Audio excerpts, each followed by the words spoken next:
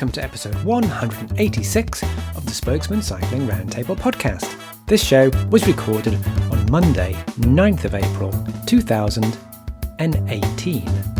The Spokesman Cycling Roundtable podcast is brought to you by Jensen USA, where you'll always find a great selection of products at amazing prices with unparalleled customer service. For more information, just go to jensenusa.com/thespokesman.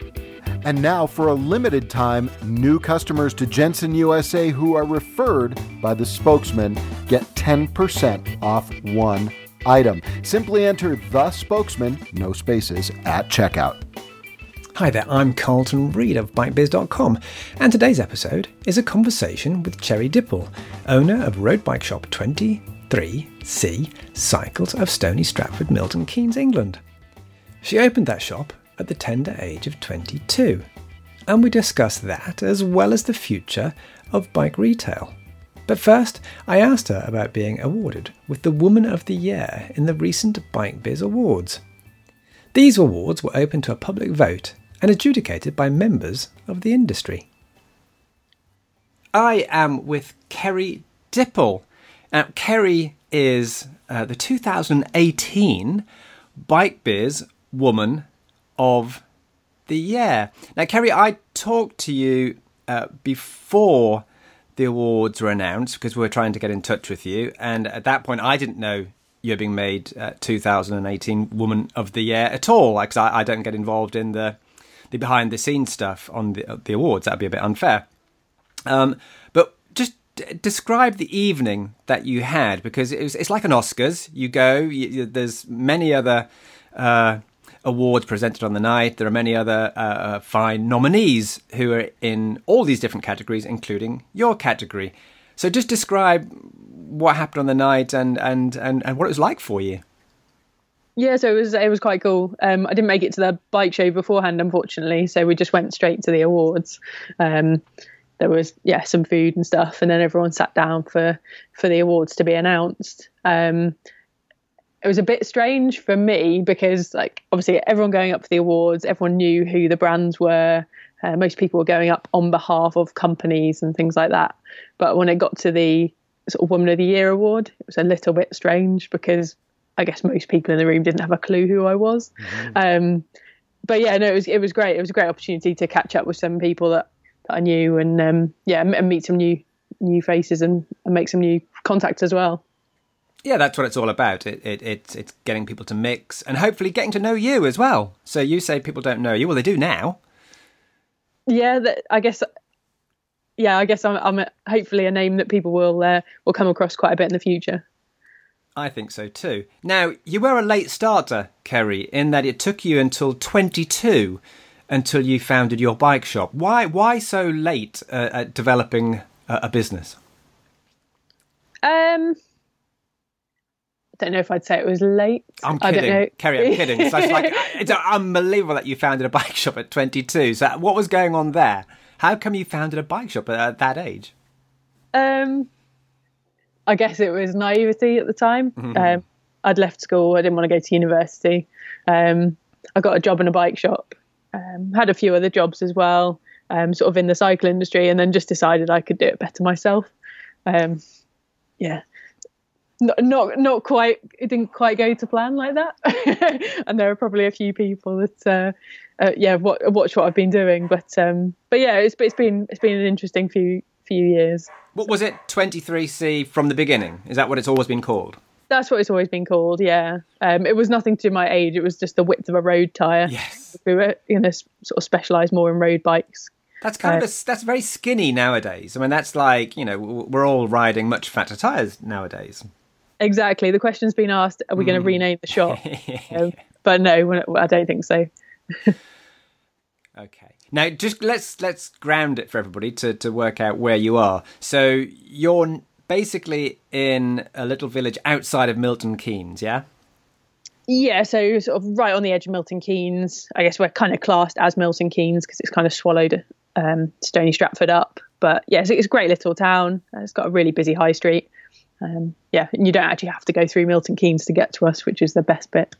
And you are the best bike shop in town because you're the only bike shop in town, I'm guessing.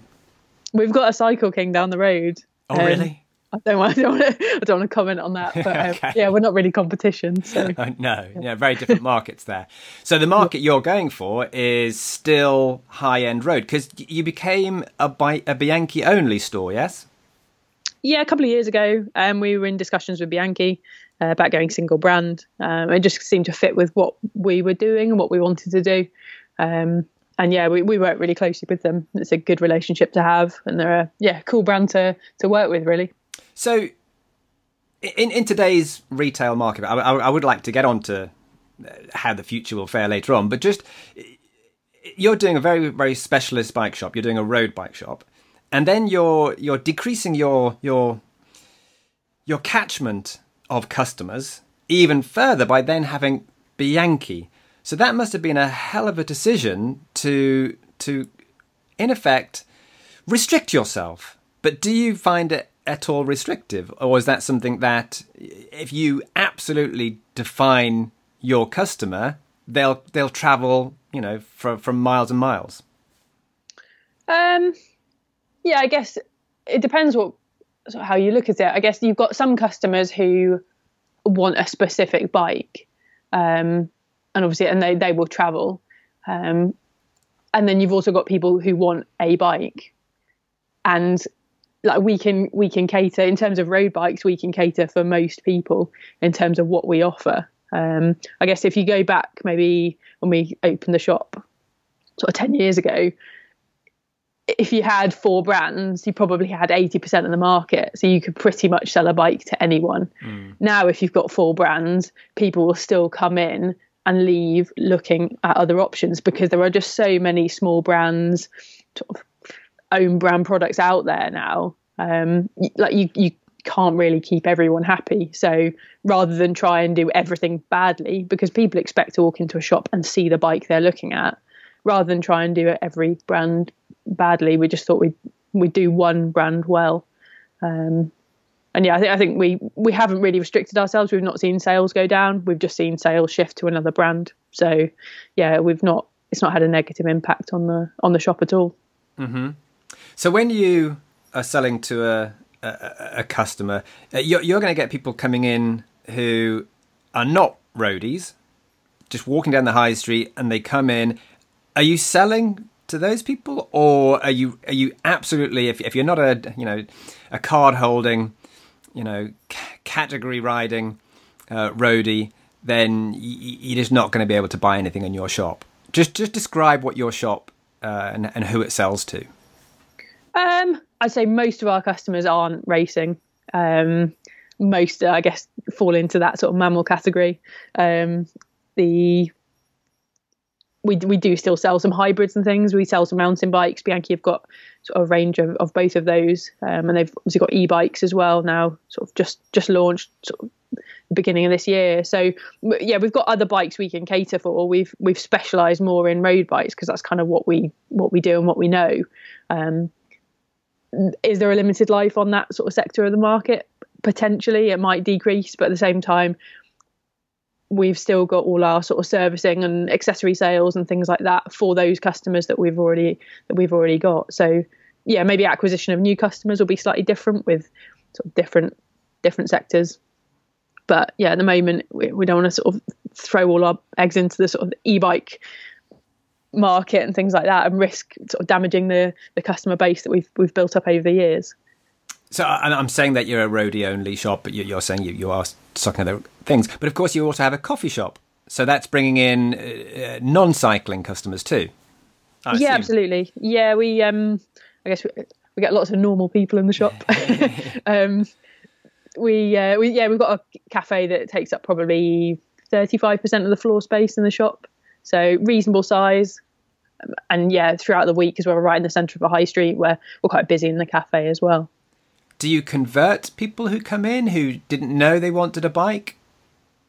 No, I don't think so from a bike sales perspective, but in terms of accessory sales and sort of gift sales and things like that, then yeah, there's definitely a conversion there. And if you don't mind me asking, how profitable is the coffee shop compared to the bike shop part of the business? So does one wash the other's face, or could one survive without the other? How does it fit in your business plan? They're both profitable. The cafe is, like, from a profit margin perspective, significantly higher, but then obviously the turnover is a lot less. So they kind of work well together, really. I think we're fortunate with the footfall that we get. The cafe is quite busy. I think if we were in sort of a small industrial estate or something like that, or off the beaten track, the cafe wouldn't sort of warrant itself being there. But where we are, they both sort of wash their faces. Because you're high street, so it is the high street Stony Stratford, yeah? Yes, yeah. Which is the old. I mean, here's my historian's hat kicking in. This is the Roman road that went through, so that's why it's called Stony. In that it's the stones that were dug up on the road, so it's Stony Stratford. It's like a major road you're on. It's like it's a high street. Yeah, it's we've got like bypasses and stuff, so we don't get.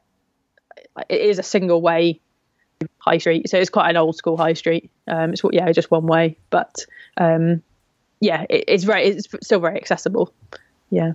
So when you said an old school high street, so that's like, so you're not getting lots and lots of passing cars because of the bypasses. So you've got lots of traditional type shops. How is the high street in Stony Stratford? How is it faring compared to having supermarkets nearby, that kind of stuff?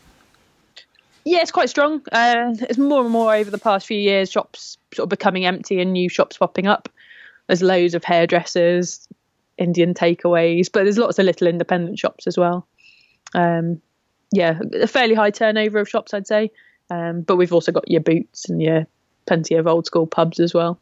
Mm-hmm. I will be coming down at some point, by the way, because Stony Stratford is one of the locations that had a 1930s cycleway put in.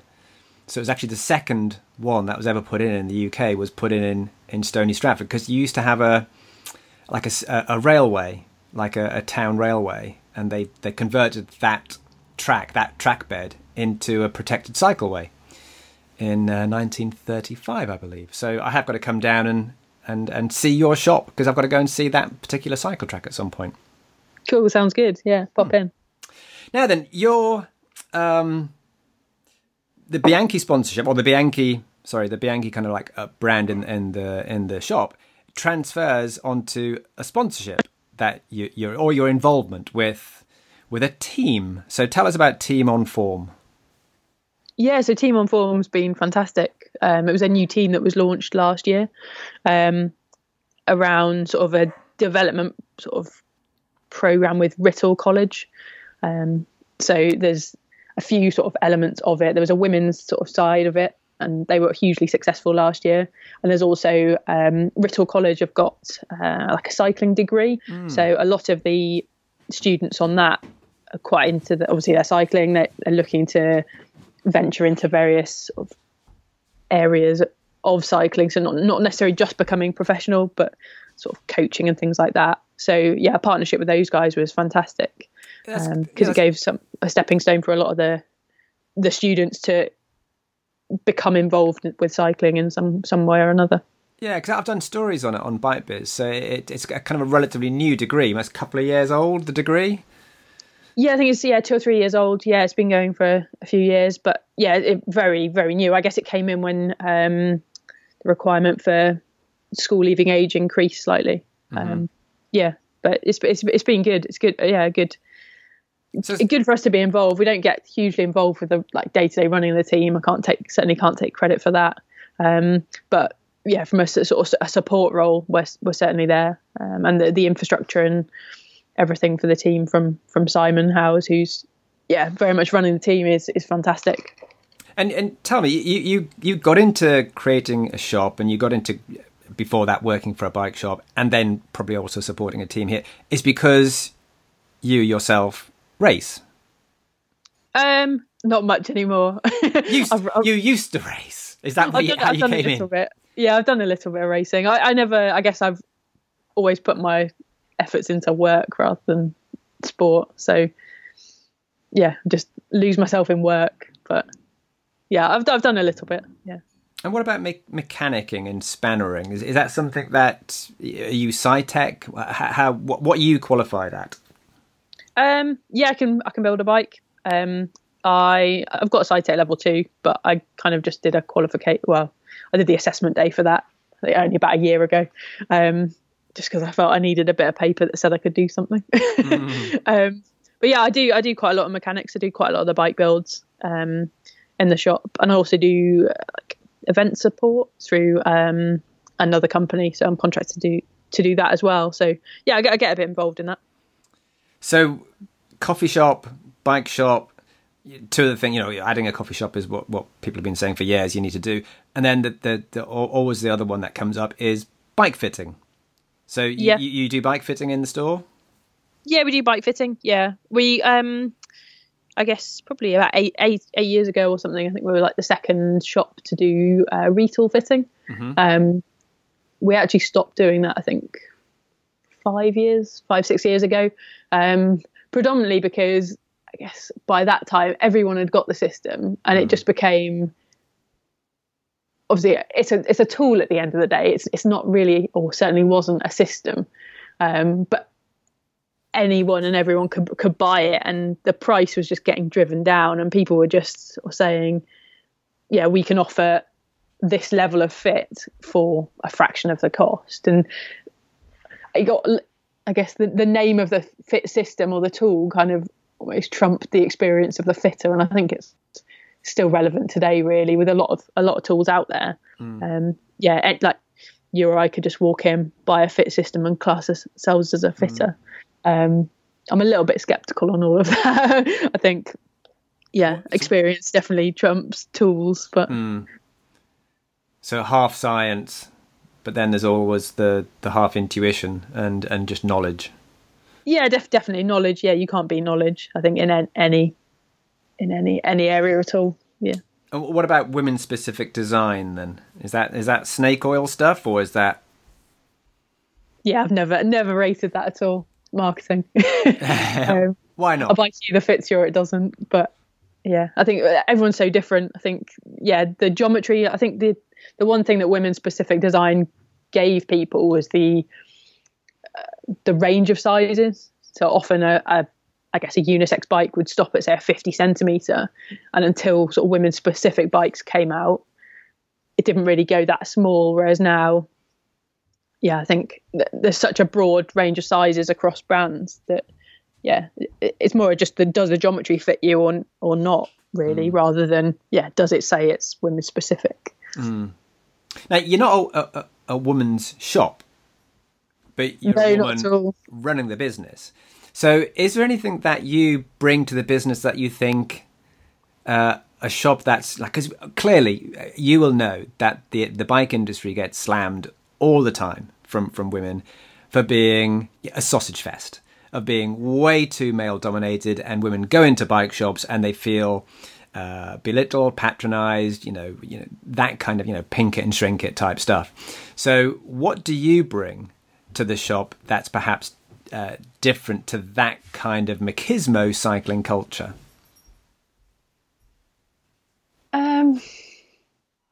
Good question. I'll be totally honest. I'm probably the worst person to ask, because I don't get this whole male female thing. It's just like we're all people at the end of the day. I can see it's intimidating if you go into an environment where you don't know what you're talking about. I can completely relate to that. But I don't necessarily see that gender comes into it. Like we get loads of guys that come in and they're just like, I haven't got a clue how to fix a puncture. And you can tell they're embarrassed about it. It's just make them feel welcome. Don't try and belittle anyone, really. You can laugh about it afterwards when they realise what they should have done or what the mistake they've been making.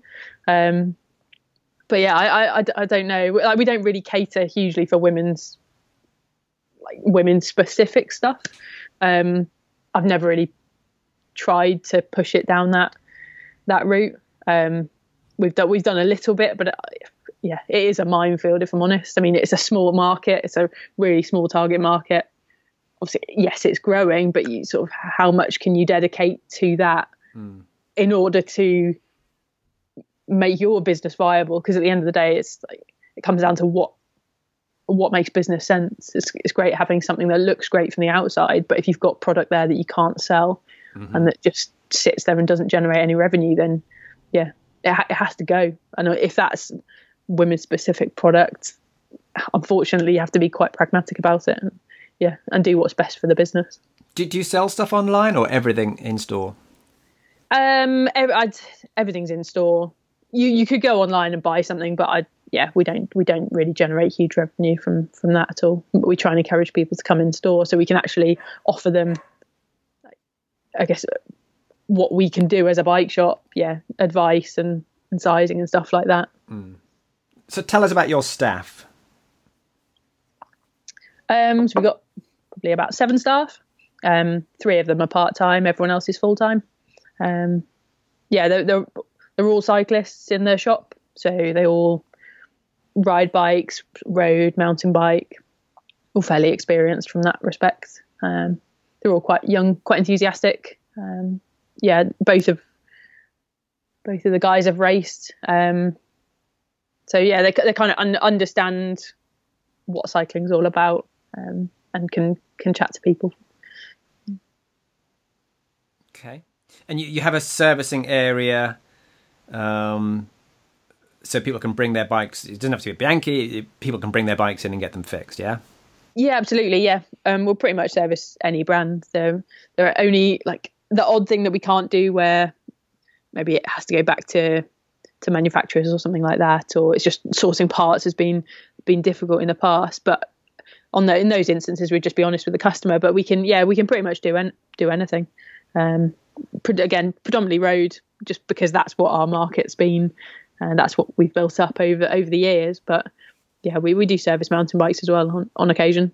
So are you like a destination shop for roadies? You like have a Saturday morning ride and people come in for a quick espresso before they go for a ride? How are you plugged into the local scene? Yeah, so Stony Stratford's been a sort of starting point for one of the biggest clubs, Team Milton Keynes, for years. So we get quite a lot of the guys pop in sort of before the ride and then after the ride as well. But we'll also get a lot of people pop into the shop sort of mid-ride, so we'll be a cafe stop for them. So whether it's clubs from like Bista or Toaster and places like that, we'll get quite a few people pop in, big groups as well. We did I think we were one of the checkpoints on an Audax a couple of weeks ago, on Easter weekend. So we had a lot of people popping in for their cards to be stamped and for a coffee and cake en route as well. So you're ticking all the boxes here, aren't you? So you've got bike fit, you've got servicing, you've got a cafe, you're like a destination store for local cycling clubs and that kind of stuff. So all of the things that people have been talking about in bike retail for many, many years, you've got to do all of these things. You're pretty much doing all of these things. Yeah, we're doing most of them. I guess to us, it's nothing new. It does make me laugh when... not laugh, but it just makes me smile when you read sort of these are what every shop should be doing. No one is a solution to sort of the problems in the industry at the moment and the challenges. But I think, definitely it's just exploring new ways of doing things and just additional revenue streams, really. So let's talk about those challenges, because every time I do an editorial at the moment, I seem to be cutting other people will be cutting their wrists with what I say in the mag, because the bike retail scene is absolutely, it's not going through an evolution, it's going through a revolution, in that it can be incredibly tough out there. Lots of bike shops have been closing in the last 18 months, and it's just even ones that have lasted 100 years and have lasted through many other downturns which the bike industry has had, are now going. So there's clearly something different happening with today's marketplace. It's not just like previous downturns. So how do you see the market today, and how do you see it changing in the near future? I think there'll always be a place for an independent bike shop. there's always going to be a need for things to be repaired. There's always going to be a need for people to sort of pop in and just chat about what they enjoy doing. I think that's always going to be there. I think the biggest shift is the way people buy products, because ultimately independent shops have generated most of their revenue from product sales. And that's the biggest thing now, is that you can't generate that same revenue from product sales. So I think, and that's not just from a cycle industry perspective. A lot of stuff shifting online, and no matter how hard you try, you're never going to be able to compete with the likes of Wiggle, Amazon. They're just shifting a lot of boxes on smaller margins, and it won't fit with what an independent shop's all about. So it was a race to the bottom that an independent can't compete in. So the fact that you're with Bianchi helps there, because it's not a brand that is traditionally sold at deep discounts, by every other bike shop? I guess you can see it both ways. It could be a threat that we're a single brand, but also could be a positive. It's not a brand that's heavily discounted, but it's, as with any brand,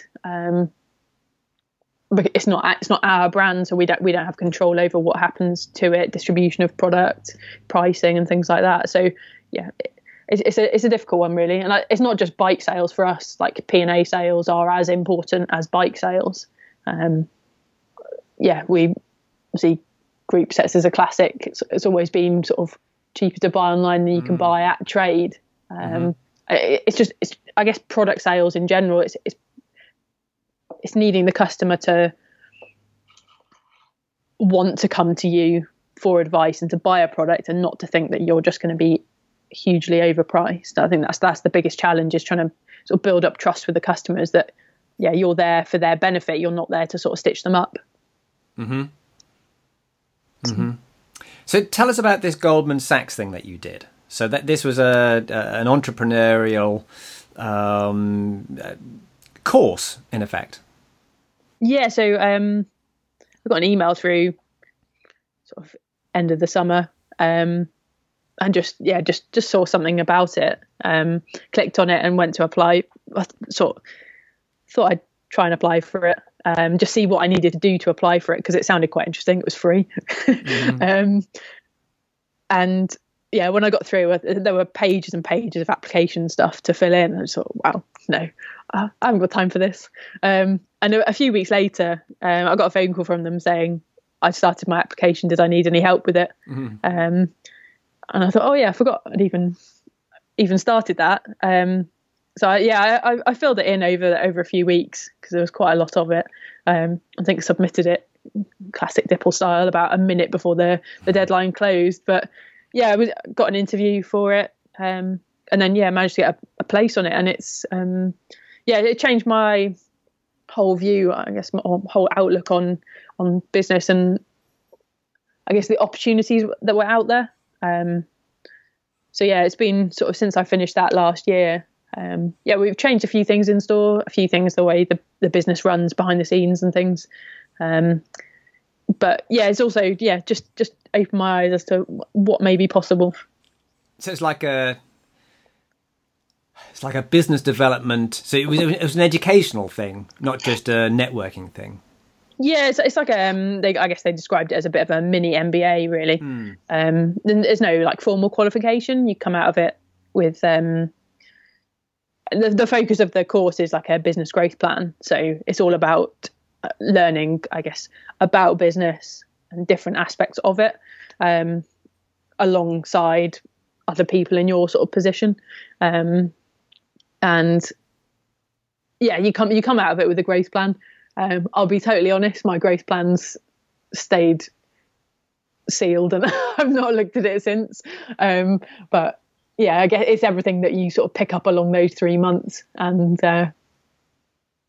you sort of taking it there and sort of see how you can develop things, really. So you had to leave your business to go away and do this? It was, some of it was residential, so some of it you were away. Other elements were sort of online, sort of interactive online learning. And And then, sort of throughout the week, you had, I guess, almost like coursework as well. So it was quite a lot of hours involved, but it was designed to be done around your business, because obviously they understand that, it's more than a full-time job running your own business. So to try and fit something like that in as well is obviously quite a big undertaking. But there was quite a lot of support. I mean, the organisation setup of it is unbelievable. It was hugely beneficial to me, and I can't thank them enough for everything that they've done, really. And you were on the course to learn stuff. Did you also meet other retailers on the course, or were they in completely different spheres? There were very few B2C companies. Most were B2B. So it was quite a different, I guess everyone's challenges, I guess, running their own business are pretty much the same regardless of what you do. And it was quite nice to sit in a room full of people who just, everyone was on the same page. The fact that we all did very different things didn't really affect it, because I think a lot of the challenges are exactly the same. I think,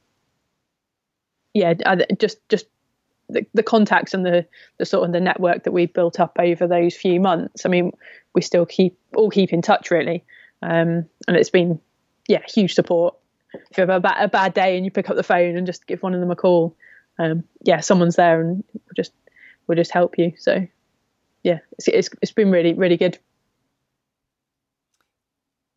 Could that not work in the bike industry, in that, a shop in, say, where I am in Newcastle could be in an organisation where you all met up and you shared very, very trade-centric issues? Because that used to happen in the industry with the Association of Cycle Traders having local chapters. It doesn't seem to happen so much anymore. Do you think that would be beneficial for bike shops to in effect do what you did with the Goldman Sachs thing, which is meet up now and again, chew the fat, and talk through the various challenges and issues that the industry is facing?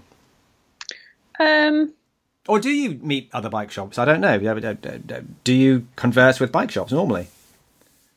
Not hugely, no. I guess to some extent, friends that you've sort of built up over the years, but I don't see that would necessarily benefit. I don't think it's necessarily needed. I guess it's quite a classic thing of just always looking inside what you do. I think the biggest growth area is to actually look at what other people are doing, what other industries and sectors are doing, and sort of, I guess, get out of the bubble, really. It's easy to just sit in the bubble and just worry about what's happening right in front of you, whereas actually the bigger market forces are happening elsewhere, really. On the retail side, on all forms of business, but especially retail, it does seem that retail is transforming, mainly because of the Amazons and the Waitrose online. Getting your groceries delivered. You even get your detergents bought online now. Yeah, I think online and sort of technologies available now are just changing consumer habits. I think at the end of the day, like, the cycle industry is one really small sector within obviously quite a large retail industry. And no matter what the cycle industry tries to do itself, like it's being affected by sort of a broader picture. Consumer habits and expectations are being influenced and changed by your companies like Amazon. The cycle industry itself, I think it needs to accept that those changes are happening and move with that, sort of embrace change, because at the end of the day, you can't sit there and expect the customer to do what they always have done in order to keep your business going. I think you need to understand that we're all consumers at the end of the day. We need to respect that we're all looking after our own pockets. We're all sort of budgeting, and I think customers shouldn't be expected to pay over the odds almost to sort of subsidize your business. you need to offer value, and value looks different to everyone. But yeah, you need to be constantly aware of what customers expect and how you can actually cater for that, really. So any bike shops complaining about chain reaction and wiggle, if you actually ask them, but do you order from Amazon or from Waitrose online or from wherever, and they say yes, it's like, well, you can't really complain, because if you're doing it, that's why your customers are also doing it. Yeah. I don't think there would be anyone that could honestly say they don't look for a cheap price on something when they go shopping. So, and if they say that they don't, I would question it. And if they do, then yeah, how are they any different to their customers, really? So yeah, I think sometimes it's frustrations, I think. Yeah, I don't think the internet's the biggest problem. I don't think that the online retailers are the biggest problem. So clearly you were set up in your business, which is a relatively new business, in that all of these factors that have been affecting bike shops were already in existence. You know, the churn of the retail of online selling was happening absolutely when you created your shop. So you're not an old school shop changing. You were set up with all of these things in mind. Yeah, I think we set up with quite an old school mentality. We just bought stuff and sold it and didn't really have a plan in place, to be honest. I think when we moved into the bigger shop, nearly 5 years ago now, that's when we sort of put in a cafe. I guess I've seen the Rafa cafe, thought it sounded like a good idea. And yeah, just decided to give it a go, really. I didn't just want a coffee machine in the corner. I thought, if we're going to do it, we need to do it properly. We need to be somewhere where people are happy to pay for their coffee, rather than just almost expecting to walk in and just get a free coffee just to stand around and chat about bikes. So that's kind of where the cafe element came. Everything else it sort of evolves, really. So it's always looking at new things, how we can improve, really. So are you a trained barista as well, then? Who does the coffees in your shop? To start off with, yeah, it was just ourselves. So everyone in there can make coffee, basically. We do also have somebody, because it got to the point where it was so busy, we got somebody in just to pretty much run the cafe. So yeah, I don't make that many coffees anymore, but yeah, I can certainly make a flat white. Well, when I come in, I will ask for you personally to pull me an espresso and see what it's like. You can't go wrong with an espresso. Thanks to Ceri Dipple. Her shop's website and her blog can be found in the show notes, which, as always, are stored on the-spokesman.com. There'll be another show along in a short while. Meanwhile, get out there and ride.